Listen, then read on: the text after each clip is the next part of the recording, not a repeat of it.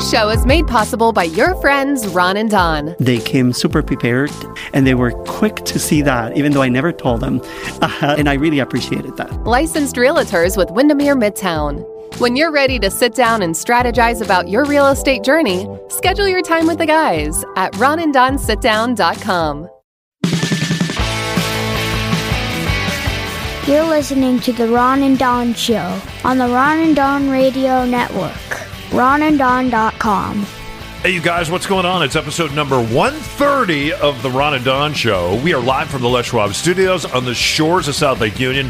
He's Ron Upshaw. I'm Don O'Neill. It's The Ron and Don Show. And again, episode 130. How about that? It's fantastic. Hey, kiddos, are they going back to school or are they not in Washington State? And also, let's talk about the fact that Jenny Durkin is now pushing back because the Seattle City Council wants to take the police budget and they want to cut it in half. She said, you know what? You want to cut it in half? Not so fast. And also Police Chief Carmen Best is pushing back. And if you're an entrepreneur, chances are you may be getting through this COVID-19 hangover. As we get ready for a second wave, will there be a second wave? Yeah, you might be better off because the way you're wired and the way you're built. Some new science out on that and some new science out on masks today. So we'll talk about that. Before we talk about that, let's talk about this. Last night, Bothell, Washington, about 12:30 in the morning, there was a police chase. And as a result of that, there is a police officer in Bothell that is no longer with us. There is a police cruiser right now parked outside the Bothell City Hall. People are stopping by with flowers. And then I see these fights begin on the internet. And people are saying, see, I told you, Blue Lives Matter. See, I told you. And they're looking at the Black Lives Matter movement, and they're blaming what happened in Bothell on the Black Lives Matter movement. And if you talk to people within the Black Lives Matter movement, people are really all over the map in the way that they feel about police and the way they feel about policing. Some people feel that in their communities, they're over-policed. And some people feel like, hey, having the police here is a necessary force. It's something that we need, especially in the inner cities. And again, going back to the Seattle City Council now saying, hey, here in Seattle, we're going to cut that budget in half. And maybe what we'll do is we'll redirect the funds. Let's talk about this. Something that I've learned that I've never been able to do this, you guys. Something that I've learned in therapy. And I don't know if you've heard of this before, Ron. I'm sure you have. It's called holding space. How can I hold space? And in this case, there's really not just two different ideas, but if you really look at the nuance of it all, there's lots of different ideas when it comes to all lives matter, blue lives matter, Black lives matter. Lots of different points of view, lots of different perspectives, lots of different lenses to look through. And what I learned in therapy, because I'm a fixer, so when my son is having a hard time on the playground and there's a bully, I have a tendency to show up in the principal's office and say, hey, let's fix this thing. And what I found out is that doesn't fix anything for my son because it takes away his personal power. And it doesn't allow him to go out on the playground and figure out things for himself. In other words, how can I listen to him? How can I support him? How can I look at things through a 10-year-old's perspective, through his frame?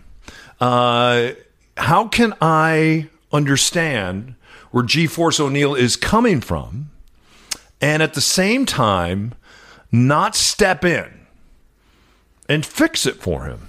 If you have a partnership, if you're in a relationship, a business connection, people that you work with, you probably know what I'm talking about.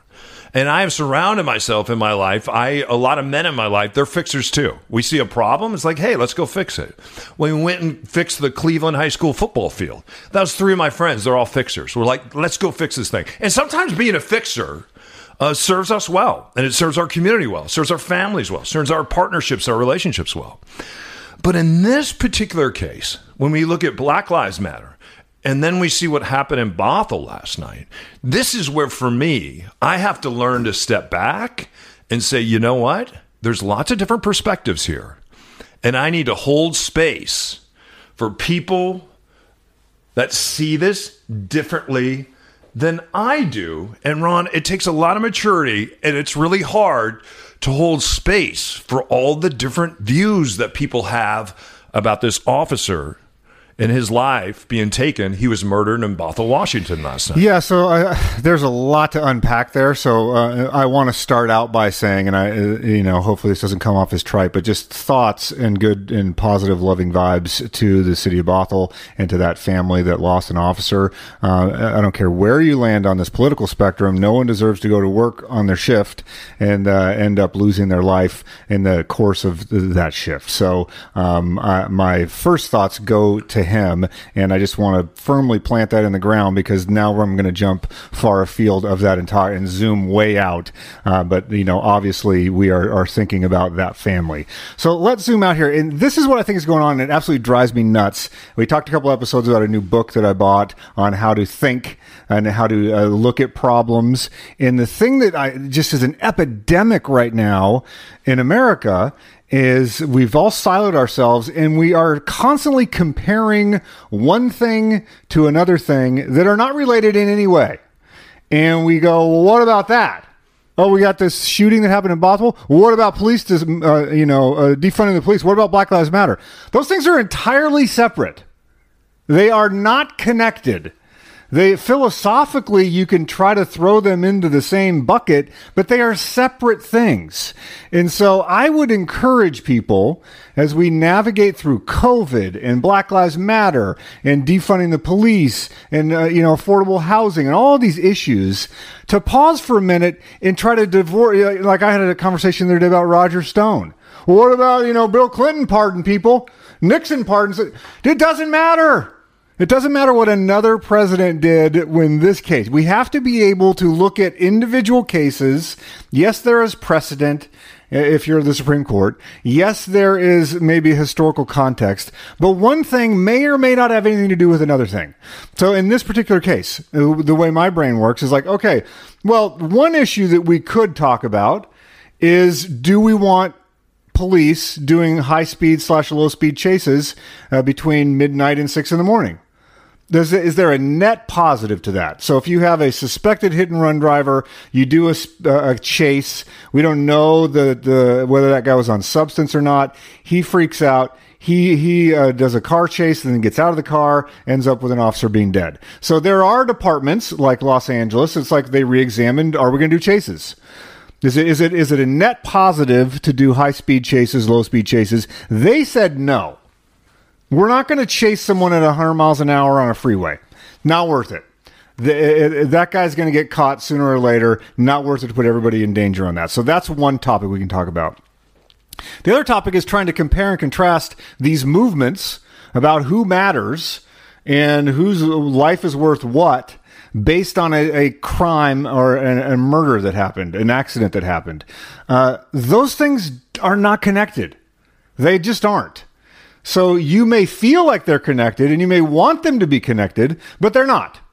So let's talk about police and funding the police and budgeting on the police. That's one conversation. Let's talk about Black Lives Matter in the city of Bothell or in the city of Seattle. That is another conversation. Do those two worlds bump into each other all the time? They do. But to say, and I just challenge people, if you are tempted to say, yeah, but this thing happened over here, therefore this thing over here, like Black Lives Matter, does or does not matter more or less. Unless they are directly connected, that one does not interact with the other. And I mean, the famous psychological experiment, the example they always gave is, causation and correlation. They would say, 90% of serial killers were breastfed. Therefore, breastfeeding leads to being a serial killer. No, it doesn't. It doesn't. That's a fact, but it doesn't mean it caused one thing. And so I really just encourage people, because we're going down this path where you jump on your social media channels and you go, yeah, but what about that? So whatever your hot button is, you attach it to something that's happening in the world and you go, well, what about that? What about that? Like, let's tease them out, talk about them one at a time, and if they happen to be connected, then we'll break it down and we'll connect them. But in my mind, the Blue Lives Matter, or this police incident in Bothell that left an officer dead, and Black Lives Matter, they have very little to do with each other. Yeah. Unless they have something to do with each other. Unless they have something to do with each other. But in this particular case, it seems like they don't. So Let's do this. We'll come back. We're talking about the police. We've heard about defunding the police. Saturday City Council seems to want to defund the police. The Mayor Durkin, Chief Best, they're pushing back.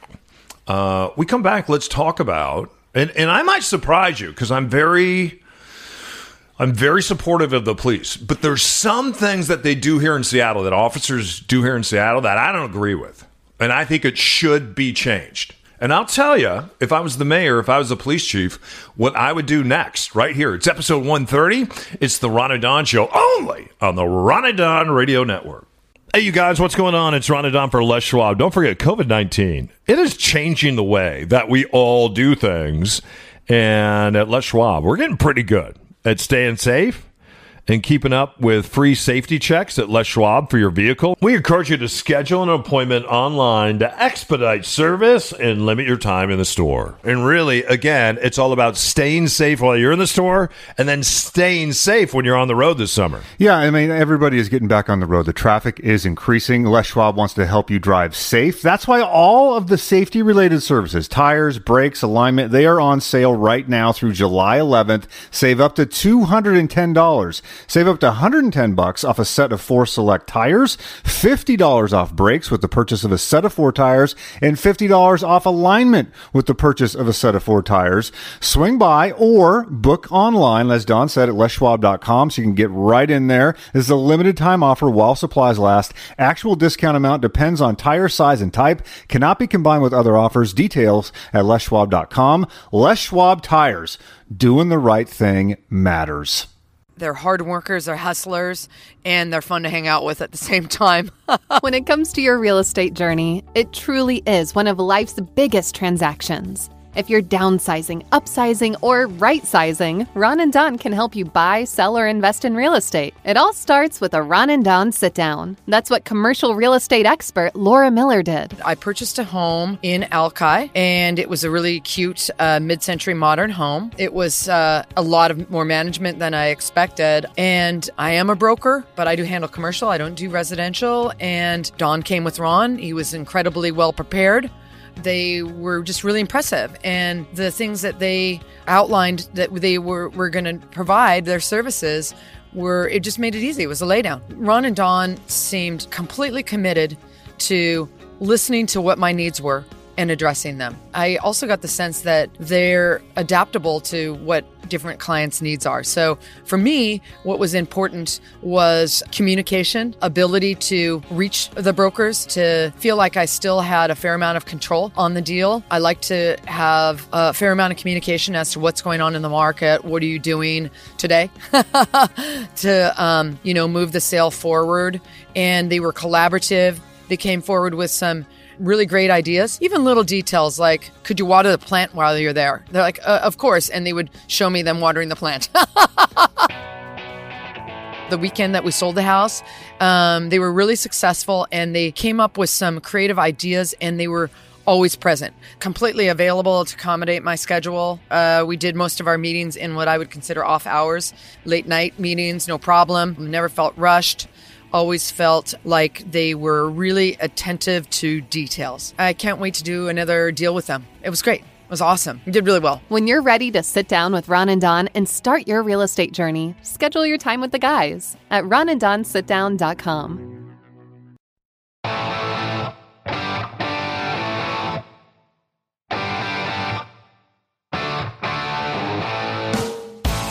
Here's my dad and his boyhood friend, Mr. Ron, and my dad, Don.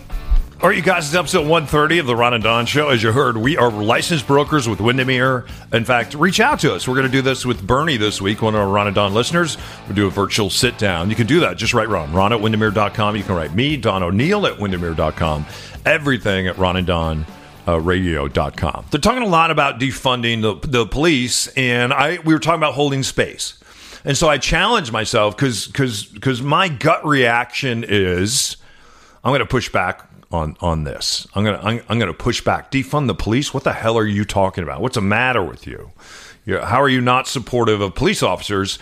And I have to step back and hold space and say, just because people want to defund SPD and use that money in a different way, a different fashion, that doesn't mean that they're anti-police. Right. And so I need to hold some space. So I really thought about this, and I said, if it were me, if I was in charge, if I was sitting on the Seattle City Council, if I was Mayor Durkin, or if I was Chief Best, what would be some things that I would want to do with SPD to kind of shake it up? And some of these things might surprise you a little bit. Number one, I talked to my friend the other day who has spent a lot of time, and she's a psychotherapist.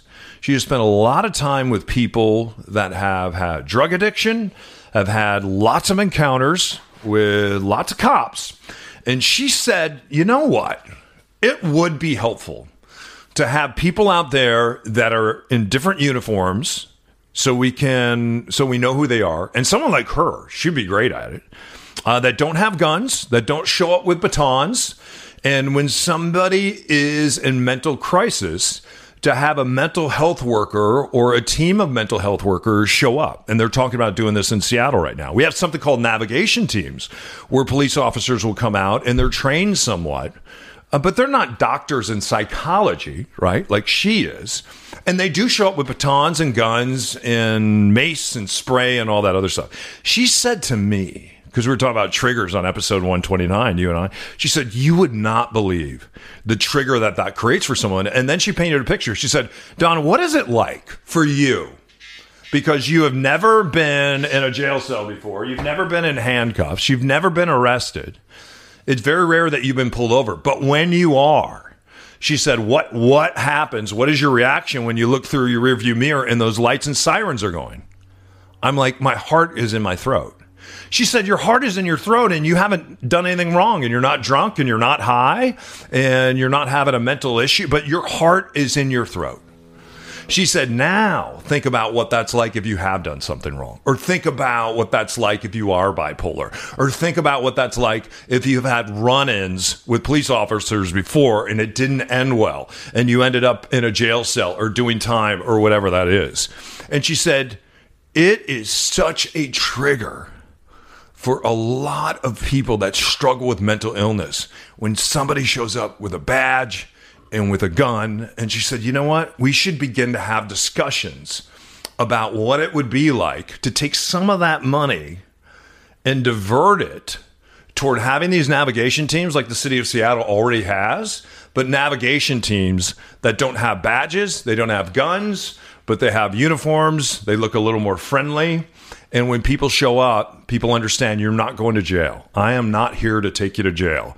I am here to help you. And a lot of times, she said, when a cop shows up and says, I'm not here to take you to jail, when you've gone to jail before or you've had a difficulty with maybe another police officer and they weren't exactly officer friendly, and we've seen a lot of that on videotape, especially some officers that come out of the military and then they take that military training. In fact, the State Patrol here and a lot of states around the country, they prefer to have people that are militarily trained because they are paramilitary organizations. So let me ask you this. What did she say? Because I know that there are people listening right now. They're like, oh, yeah, well, what if it's volatile? What if you show up and it's a drug addict with a gun or a drug addict with a knife or a big guy that's stoned on PCP and he wants to fight? Then you call somebody. What about that? Then you call somebody with a gun, and then the police show up and they do what a police officer is supposed to do. So nonetheless, we should at least have conversations about that. Oh, I agree. They are doing this in other communities. They're doing this in New Jersey, and they are having some success. I'm all for trying this out. With this model. But I want everyone to pay attention to what's going to happen, because right now, Jenny Durkin's going to do a shell game here in Seattle to appease people. And you have some very loud voices that are calling for this defunding the police. Almost all the city council. And so the last story that I read is like, okay, well, here's what I'm going to do. Right now, something like dispatch falls under the police budget. That kind of makes sense. They're dispatching the police and fire. So part of the budget pays for that. So she will maybe peel that off of the budget. Yeah. So your budget drops by X millions of dollars, whatever it costs to pay for the dispatch, which is probably a lot. All the technology and all the man hours and everything it takes to keep that system running is probably a lot of money. So if you carve that out of the police budget and then you rebrand it as human services or city infrastructure or whatever it would be rebranded as and absorbed into a different budget, you can then go back and say, look at this. Yeah. I just carved out to $15 million a year or whatever. I don't know the number, but I'm making up a number.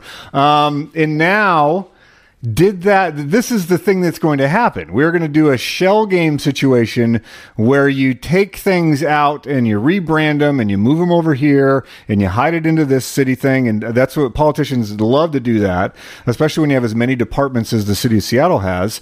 But did that accomplish anything? Did that take the movement and make it move? Well, I would argue no. And so if we really want change on this, and if we really want to move this forward, again, I prefer to not look to the city all the time in government to solve my problems. We talked about this a little bit before. If you are saying, I'm a Black Lives Matter person, I get it now. I'm reading White Fragility and I listen to Uncivil, which I got some feedback on Facebook of saying how much they loved it. So go listen to that podcast. And I want to be part of the solution now. Hire someone of color. Buy product from businesses run by people of color. Do things with your dollars and your time and your volunteering and your effort and your travel and your dining and all of those things. Just have it be an option. Even if you don't choose that, just by thinking about it, you're now aware of it. Yeah. And so when you're like, we're going out to dinner, is there a restaurant of color that we could go to that we'd like? And maybe there is, maybe there isn't. But even just thinking about that, now you're going to move it forward, because there will be instances where you do that. Yeah. And you do spend your money there. Or you do, when you're making a hire, go, okay, I got 5 different candidates. Maybe I hire the person of color this time, because they're kind of all equal. And so why not? Yeah. I'm going to be part of the solution. That helps more than bitching about whether or not the police budget is going to be diced and sliced and put back together in a way that, you feel like it was cut enough, or you feel like it wasn't cut enough. Yeah. A couple more things here. The city of Seattle, I've talked about this before. We have a lot of second responders in our police department. You would be blown away in certain sectors if you call the police. In fact, this year I've called the police department twice trying to get somebody to show up after a break-in, and they never showed up. They just did not show up. And one of the reasons they didn't show up, because I talked to an officer that's on this beat, there are no patrol cops. So most of the people that get promoted to detective, you become a second responder. Now you're an investigator. And it's one of the reasons why the rank and file here is they drug their feet for 3.5 years to sign their new contract, because the city of Seattle came back and said, hey, when we need you to be a patrol officer, we need you to go be a patrol officer, because we have some of these areas where we lack police. And right now in Seattle, especially with a lot of the marches, when you look in other parts of the city, I was on Highway 99 a number of weeks ago, and there must have been 500 cars. Somebody went out online and they put together this race on Interstate 5. I was coming home. It was 12:30 in the morning. The next thing you know, I'm surrounded by these cars, probably going over 100 miles an hour, cars and motorcycles. And then they were all meeting in this industrial parking lot and spinning out and turning and going. And there wasn't a cop anywhere. And the reason there wasn't a cop anywhere, because at the same time, the night before, we had just had this protester killed on I-5. So that's where all the cops were. And people know that. They know that, hey, there's only so many cops in this area. It's important that if you are a detective here in the city of Seattle, if we need you to go patrol, that you will go and be a patrol cop. And I would really love to see Seattle police specifically say, yeah, I'll go patrol. I'll put that uniform on. And I talked to one of my friends, a detective, and he said, hey, I haven't had that uniform on in 20 years, and I don't plan on putting that uniform on anytime soon. Couple other things here. And this, I've dated 3 different, in the last 10 years, I've dated 3 different officers in 2 different agencies. This rubbed me the wrong way. And I used to get into it with my partners about this. I'd be like, hey, what's going on? Do you want to go do something today? It's your day off. They're like, no. And they would be putting on their battle rattle. And I'm like, where are you going? And they're well, it's not my day off. I'm scheduled. I'm on shift today. So I'm like, oh, you're going to work. They're like, no, I'm not going to work. Well, where are you going? I am going to fill in the blank, because there's so much extra work to do here in the city of Seattle, whether it's a construction site, or whether it's the Bill and Melinda Gates Foundation, whether it's, you think of all the Amazon execs, Starbucks execs, all these executives, they have police details. The police details are police officers that are working while they're still a police officer for State Patrol or for King County or Pierce County or here in the city of Seattle. What these police officers do is they call in on their shift when it's time for roll call, and they say that they're sick today. Then they report to the Bill and Melinda Gates Foundation, or then they report, because they have so much vacation time, or then they report to Microsoft, or then they report to Jeff Bezos because he's in town. And they get paid time and a half. Sometimes they get paid double time, over $100 an hour. They make more money doing an overtime shift. Plus, there's not a lot to do. You just kind of stand around and you talk with other police officers that are there. They make more money on an overtime shift than they do on their regular shift. So you're allowed to call in, not go to your shift.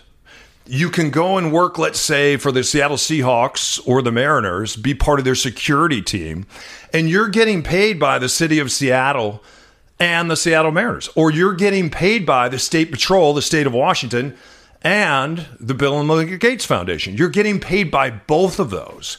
You're double dipping. And that's why when you look in the paper and you see these police officers that are making $349,000 last year, it's because they're able to take that uniform, that gun, that badge, not show up for work, and then turn around and pivot and go make money being off duty. And when they're off duty, guess what? They're not considered a police officer. They are just considered a security guard, but they have all their gear on from the city of Seattle or King County or State Patrol or whatever it is. That to me is a crime, is a financial crime in a city, in a state right now where we lack police officers. And other police officers will say and scream, we lack policing, we lack other police officers. Well, the reason you lack police officers is because you're hanging out at the foundation, you're hanging out at Microsoft, you're hanging out at Amazon, you're hanging out at Jeff Bezos' house, you're providing protection for Bill and Melinda Gates, and you're not providing protection for the rest of us. That is a conversation that needs to happen, and that is something that needs to change. It's the Ron and Don Show, only on the Ron and Don Radio Network.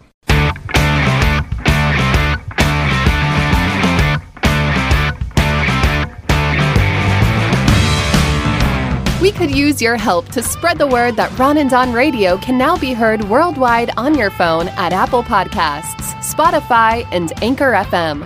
Please tell someone and hit subscribe. All right, you guys, before we get out of here, a couple quick headlines. It's the Ron and Don Show, episode 130. Ron, I'm going to pitch. You're going to hit.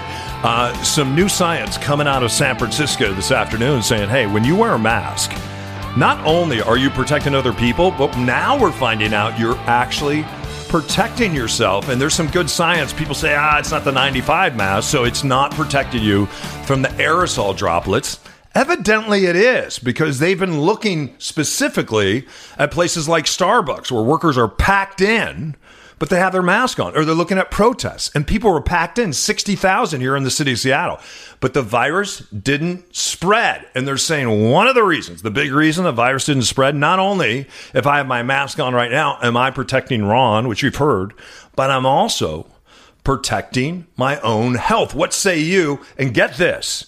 They just did a nationwide survey. 64% of Democrats say when they go outside, they wear a mask sometimes. For Republicans, they say they wear a mask 24% of the time, sometimes. There's a lot of people not wearing masks out there. And as a result of that, when we look around the world, there's a lot of communities where kids are going back to school, where sports are happening. People are playing soccer. People are able to go into an auditorium and they're able to go back to church, or they're able to go see a rock concert.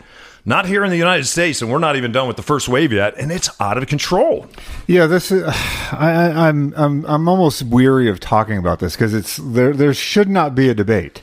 This should not be political. We should not have the White House attacking Dr. Fauci right now, which is just insane. That is insane, yeah. The fact that this has become some sort of political maneuvering is beyond saddening to me. And so there's a trap that's been built that there's no way out of. Because I'm tempted to say, just wear a mask. That's what they say. And if you are a non-mask wearer, you're going to go, oh, look, you're part of the liberal elite media.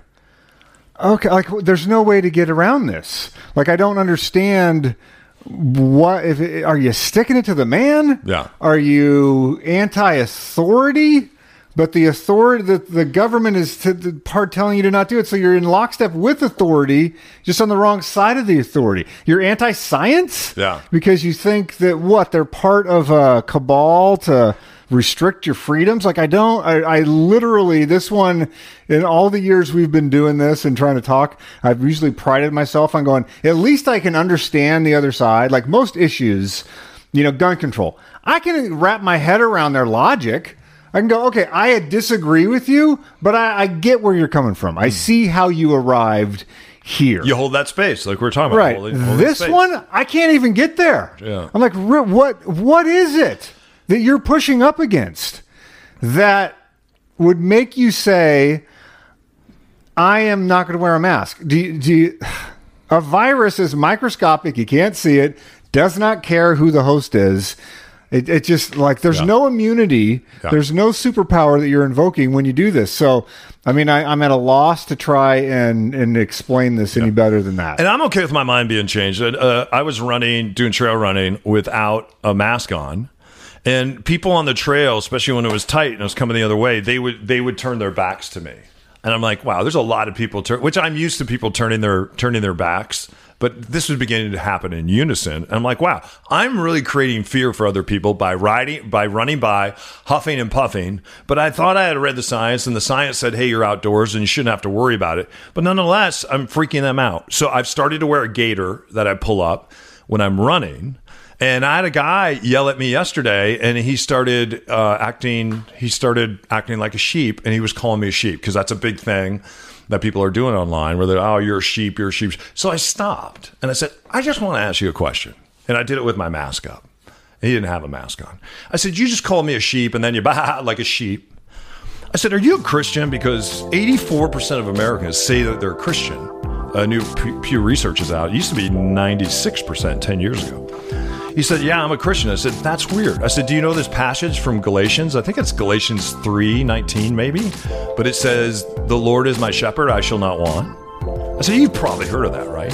So if he's the shepherd, there's got to be sheep. And you believe in a shepherd because you're a Christian, so you believe he's a shepherd. So what problem do I have or you have is just being sheep? I said, I'm going to go now. And if Jesus had a microphone, he'd drop it right here. It's the Ron and Don Show. Only on the Ron and Don Radio Network. You keep your head up. You keep your shoulders back. You keep your mask up. And we'll see you next time for episode 131, everybody. Again, only on the Ron and Don Radio Network. Hey, it's G-Force O'Neill, brains of this operation, and the voice of the Ron and Don Show. Well, that's it. Show's over. We'll see you next time on the Ron and Don Radio Network.